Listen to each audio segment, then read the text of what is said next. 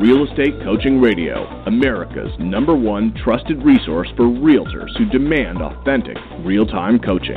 Starring award-winning real estate coaches Tim and Julie Harris. Get ready for unfiltered, full-strength honesty about what is truly working to get you into action and make you money in this new real estate boom. Now to our hosts, Tim and Julie Harris. Welcome back. Real Estate Coaching Radio. We're your hosts, Tim and Julie Harris. We're broadcasting live from lovely Austin, Texas. Julie, welcome to today's radio show. Thank you. It's going to be a fun show and a direct result of some special requests right out of our podcast listeners as well as our Premier Coaching members. So we aim to please, and we do pay attention to your special requests, so I think it'll be a fun show. So, guys, we're coming up on the mid-year. I know it's unbelievable to actually consider that, but it's true. And I'm going to, on this, to start out today's show, I'm going to intentionally do my best to create a little anxiety in all of you. And I'm doing that because oftentimes a lot of you, and I know this is true for many of our listeners and certainly our coaching clients, you guys are having your best years ever. The tendency is going to be to stop doing what it was that you were doing in the first place to get you to where you are now. So if you look back, the money you're making now, the transactions you're transacting now, the listings you're taking now, chances are you've been in communication with those people for months. Maybe some days or some markets it's 6 months. Now finally the listing sold. Maybe it's 60 days ago it was an expired call. Now finally the listing sold and you're going to get paid on it. So what you guys need to always remember is the time frame between the original initial contact and when you get paid can be months. And if you're not taking that into consideration, you're going to find yourself with big ups and downs in income. That goes back to the reason why you always have to do what you don't want to do, and you don't want to do it at the highest level and do the work that's required every single day, your 3 to 5 minimum standards. That's always what we're going to always bring this podcast back to is the understanding that very rarely will you wake up in the morning and actually want to do the work that's necessary for you to actually move your business forward and essentially become rich. Very rarely are you going to feel like that, and lacking that kind of passion or lacking that kind of emotion is normal. It's almost impossible that you come across anybody that truly loves real estate. They're just essentially it's the thing that they dream about. It's their absolute driving force in life. No.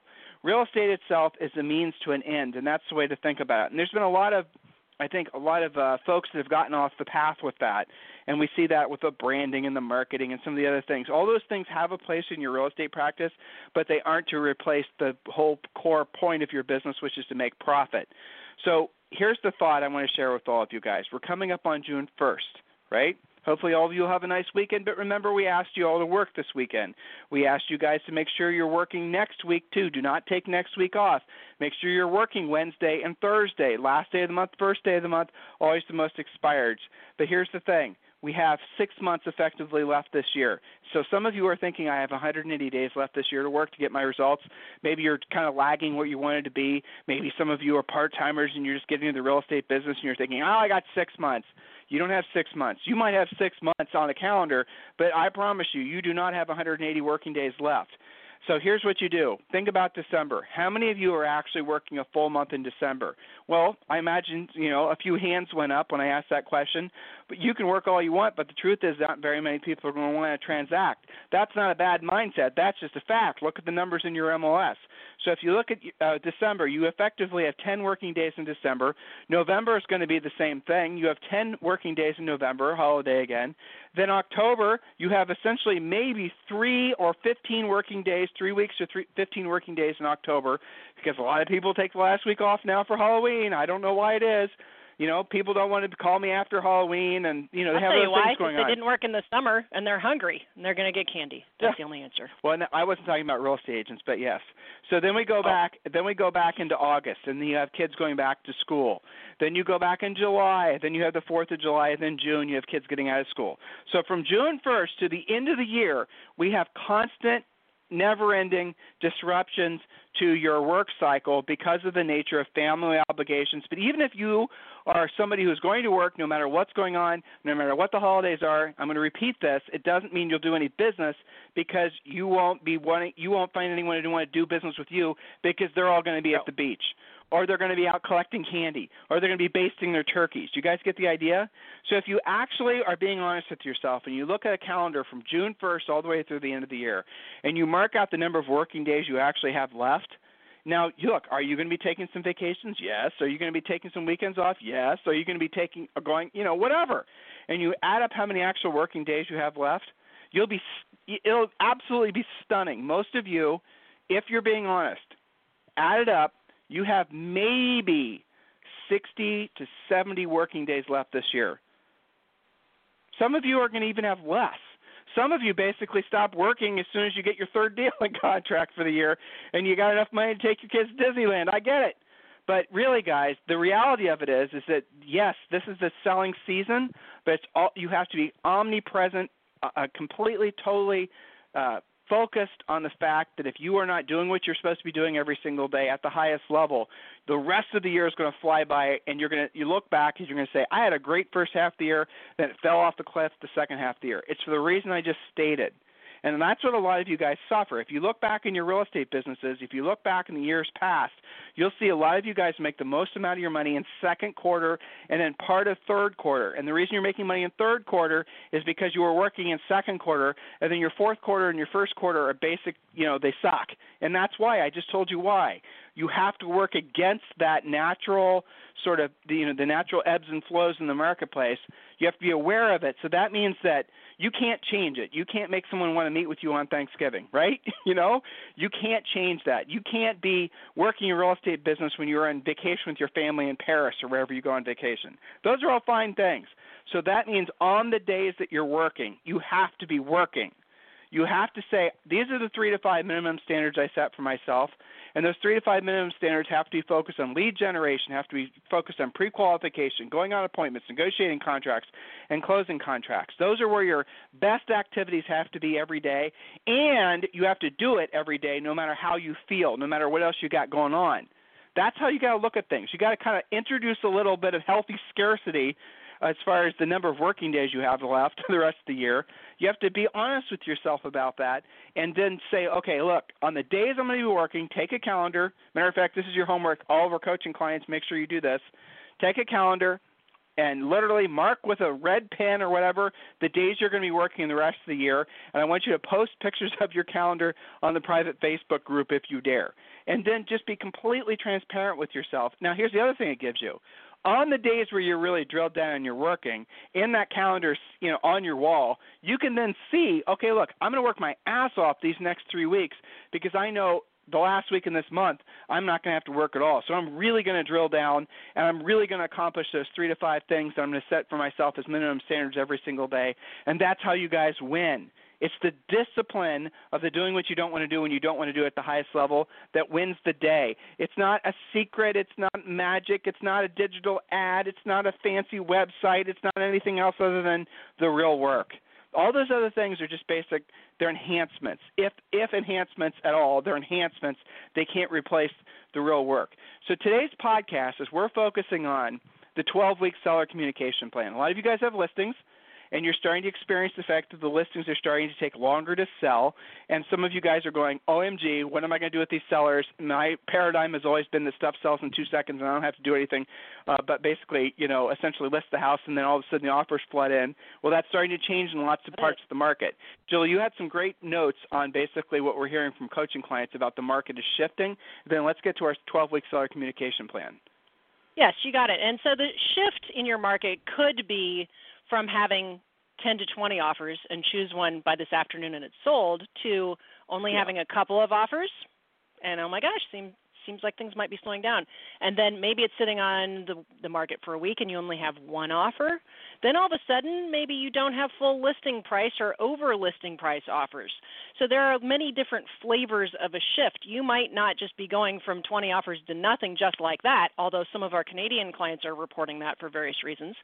So shifting can mean many different things. We are hearing that you're dealing with these types of things. For example, I've heard this from, at least 20 coaching clients where it sounds like this. I think I may have overpromised and underdelivered on several of my latest listings. Not on all of them, but on a few of them where they're not selling immediately with multiple offers like I promised the seller, because the conditions at the time I took the listing seem to be different than what I'm living in now. So we're hearing that. We've had questions of what to say when the listing sits instead of sells, how to update sellers other than simply saying, drop the price, drop the price, drop the price. This is one of the most common complaints that our expired prospecting agents hear, is that the previous agent, if they called at all, only called to say, time to drop the price. Well, guess what? Sellers don't really love that conversation, especially when it's repetitive and it's the only thing that you're telling them. So you're not allowed to do that. Okay, so if we're not going to do it that way, how do you update sellers other than drop the price? How to monitor what's actually happening in the market on basically a daily basis, and then how to make sure you actually are the agent when it sells versus being the one it expired on. We have a rule in our Premier Coaching, Tim, that you're only allowed to go after expired. You're not allowed to have any. So we're kind of getting down to the nitty-gritty on that. Go ahead. The secret to being a successful listing agent, we're about to give it to you. This is the big reveal. Ready? The secret to being a successful listing agent is having the listing when it sells. Right? I mean, that's it. Yes. It's the oldest real estate joke ever. But the secret to being a successful listing agent is having the listing when it sells.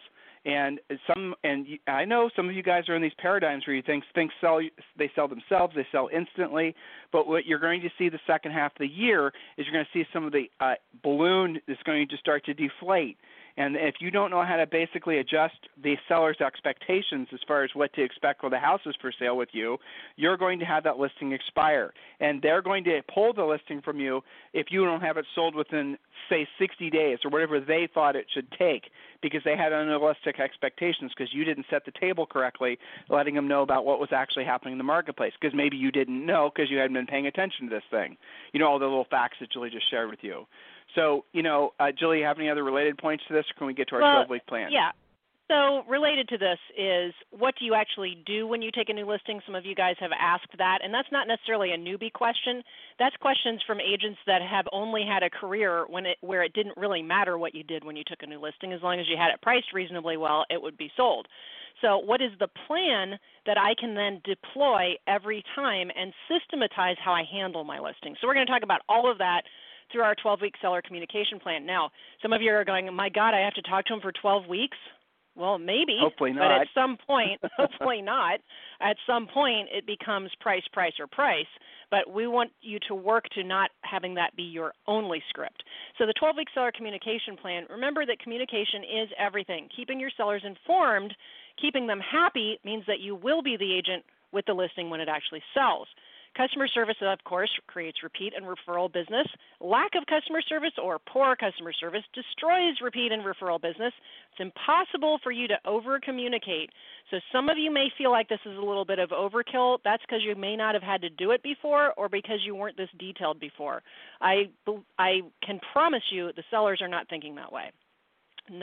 No faster way to make a seller mad than to just not talk to them. So price reductions also are much easier to execute if you get your pre-signed agreements when you have the listing agreement signed. But even if you don't do a pre-signed reduction agreement, your price reductions, if you have to do them, are far easier when you've been communicating with the seller about what you're actually doing to get the home sold. And Tim, there's a little tiny typo. There's numbers in that first line. I don't know why it says 323 there. That has to go. So day one, what do you do when you take a listing? It's day one. You've got everything signed. So you're going to confirm that you're either putting the sign in the yard or your company is. You're letting your seller know what happens next. So note to self, you guys who have pre-listing packages, there's this thing called the listing plan of action, which is what you promised the seller you would be doing. Make sure you follow that and make sure there's nothing on there that you don't do, because that's what they think you're doing. So you're going to let the seller know what happens next. The MLS photographer shows up, or you do your own photos. So you got to talk about how that's going to happen, confirm the appointment.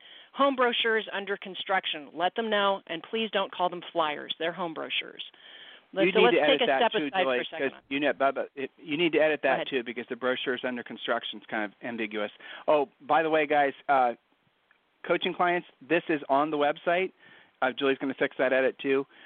So brochures being created versus under construction, because that's going to confuse agents to think that we're talking about new construction. So edit that. Correct. And the brochures, so I'm going to go just to take a half step back. Again, what Julie said was incredibly important. The sellers need to see what's actually happening.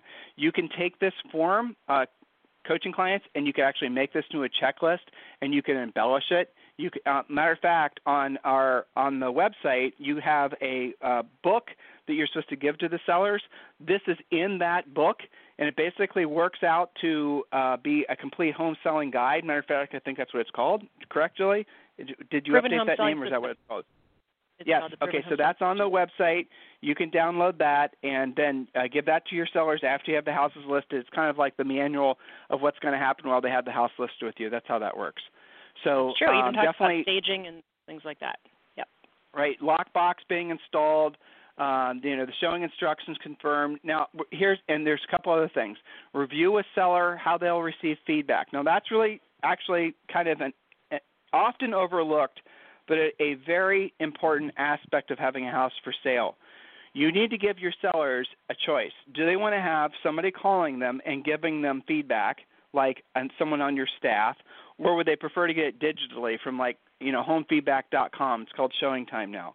Would they prefer to get, how do they want the feedback, or do they want feedback at all?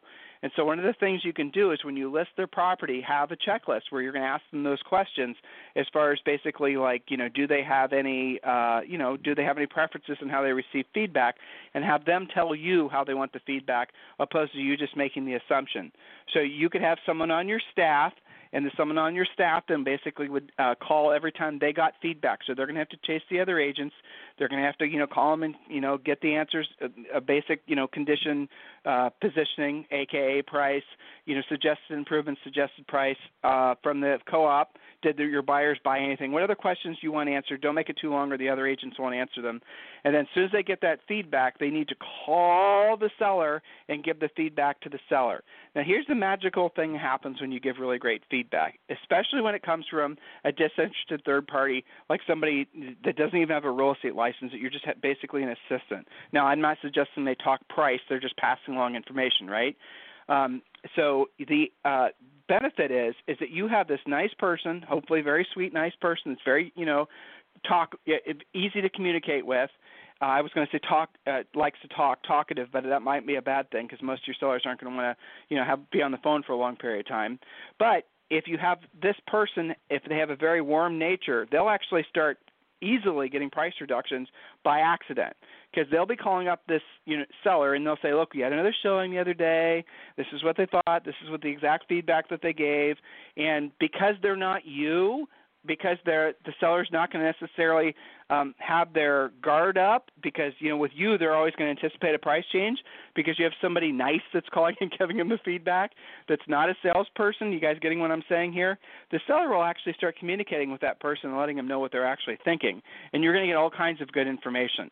Tim just wanted me to remind you that the house has been for sale now for 2 weeks or 10 showings, and we're going to be repositioning the house on the market after this weekend, and Tim will be following up with you about what the new price will be. That will be like something you could add into your communication plan with your person that's doing the feedback. Do you guys see the benefit of this?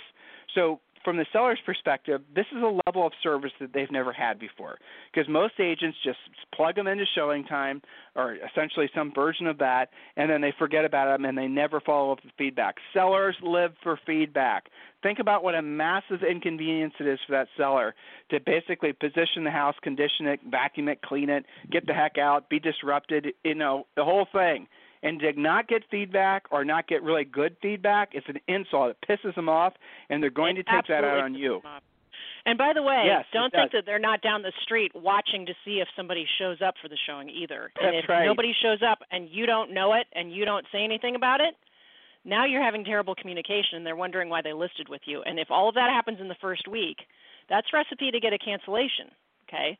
Yep. Some of you are in markets where feedback is not standard, especially on the West Coast. You guys kind of blow this off. Just like the pre-listing package, just because you don't think anybody in your office is doing it doesn't justify you not doing it. Quite the opposite. Be the one who does give feedback. Be the one who does communicate. That way, when the neighbor's talking to them about the fact that they haven't heard from their agent in 60 days and their house isn't selling and they don't know why, that your client can say, I don't know who you listed with, but my agent calls me practically every week letting me know what's going on, and I'm confident my house is going to sell. Okay, so be the one who's different, even if feedback is unusual in your marketplace. Okay. Sellers so, will sometimes not yes. give you a price reduction just because they're pissed off at you. Sometimes That's true. the sellers That's so true. Yep, they'll literally not lower a price because they're mad at you, right? Even though it works against their motivation, they will be mad because you didn't call them with feedback. I mean, guys, if you're new to the listing into the business, there's a fair amount of psychology. The only way you're going to win is service the heck out of your sellers. If you're one of our great clients and you have dozens of listings and there's too many sellers for you to service the heck out of, then hire folks to work with you that are going to have that high level of service mindset. And then whatever they think is a high level of service, amplify it, multiply it times 10, and then you're going to just barely make the seller's expectations. That's how you get referrals as listing agents. That's how you'll get essentially, the neighbors listing with you because they're so happy. Even if the house isn't sold, they're not going to badmouth you. They're going to be enthusiastic about the service you're providing. So go ahead, Julie. Yes, and this is all really happening. I mean, feedback happens ongoing as showings happen. But we've been talking about day one, confirming that the sign is in, confirming that the photography is happening, the lockbox is installed, the showing instructions are confirmed. You screw any of these things up in that first 24 to 48 hours, you're going to have trouble going forward. And this is when they're most sensitive because remember, you got the listing because you had a killer listing presentation. Whether that means you beat other agents or not, the seller believes in you and they believe in what your pitch was. So if you drop the ball immediately after that, and some of you guys that are really great presenters, you have this issue because you love to present and it's like showtime. And then you got the listing and you're almost deflated. It's almost anticlimactic, and you kind of forget to take care of them immediately. So be careful with that and turn this into a checklist. Things like a simple thank you card, a handwritten note that you send or that you pop into their mailbox on the way out of taking the listing, that happens all in the first very few days. Then still during week one, you now have it in the MLS. You're going to send them a copy of the MLS. You can email it to them. You can do hard copy. Ask them to check for accuracy. Now, some of you guys are saying that's the last thing I want to do is have to edit the MLS because it took me so long to get it in there, and I think it's right, and I don't need the seller meddling. Well, guess what? They're going to go to Realtor.com and look it up anyway. And if you didn't give them the courtesy of saying, hey, make sure I got this all accurate, again, here's a place where you can lose them. And let's say that it was that plus they didn't get feedback from their first showing. You can see how sellers will get contentious with you. All right, now, and some of you guys are not strong listing agents because this type of thing happened to you once and it turned you off to listing. It's because you didn't have a system. We're correcting that today. Okay, so again, week one, ask the seller if they have any questions regarding staging the home, work that still needs completed, steaming the carpets, whatever may be the case. Make your 800 home hotline recording. Make sure the seller has listened to it and understands how it works. Get your brochures made and installed on the sign. Again, I don't care if you're the only sign in the neighborhood with a brochure box. That's a good thing. Make sure you're doing it. Make sure the seller has 50 copies to stuff their brochure box on their own, which is one of your major complaints why you don't like doing it. I don't like to show up and stuff the box. Make the seller do it. Okay, so install home brochures inside the home for showings in a nice little clear holder or something that looks professional. Again, feedback from any early showings. Ask the seller if they have any questions about the process. Send call around the home, just listed calls, cards, etc., if that's something that is on your list. Tell the seller what you're doing, how many cards you're sending, how many contacts you've made. Are you doing a sneak preview open house? We talked about coming soon strategies in the past couple of podcasts, so that would be appropriate here as well. Schedule your open houses, your sneak preview open houses, your broker open houses. Set up your virtual tours. All of this happens in the first week. Some of you are doing drone tours. That's fine too. But remember, you have to tell the seller everything you're doing. So, Tim, if you're not communicating with the seller, what do they think that you're doing as an agent? Do they think you're doing all this stuff? They think you're doing nothing. What do sellers That's come it. Up with? Yeah, they think you're doing nothing. So a lot of you guys have the advantage of using CRMs that basically will communicate with sellers and kind of give them optics on what you're actually doing after the property is listed. But where the CRMs fall short is essentially the service end of things. And that's where you have to pick up the pieces. That's where you guys become superstars because you outservice you outservice your seller's expectation. And that's really what we're talking about. That's what we focus on. Julie touched on the brochures in the house, for example. There's another example for you guys, a way for you guys to shine. It's so easy to make kick-ass brochures nowadays. There's so many companies. There's local guys that do it. If you've never listed a house before and you get a listing and you're wanting to know what to do as far as home brochures, Ask agents in your office, and I promise you there's probably a dozen companies in town who have little cottage businesses where they'll go out and take pictures, and they'll do great brochures for you. One of the good ideas is to have differing levels of brochures depending on the price of the seller's house.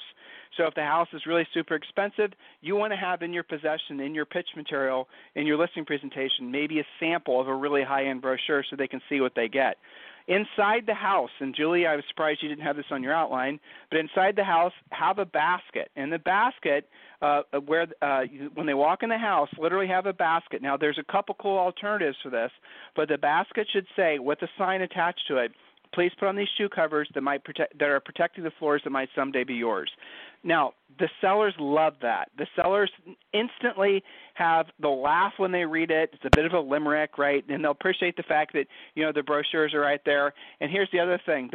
There's a new widget you can get, and this came out last year, where you literally I'm not making this up, guys, you literally put your foot in this little electronic device and shrink wrap your shoe with your foot still in it.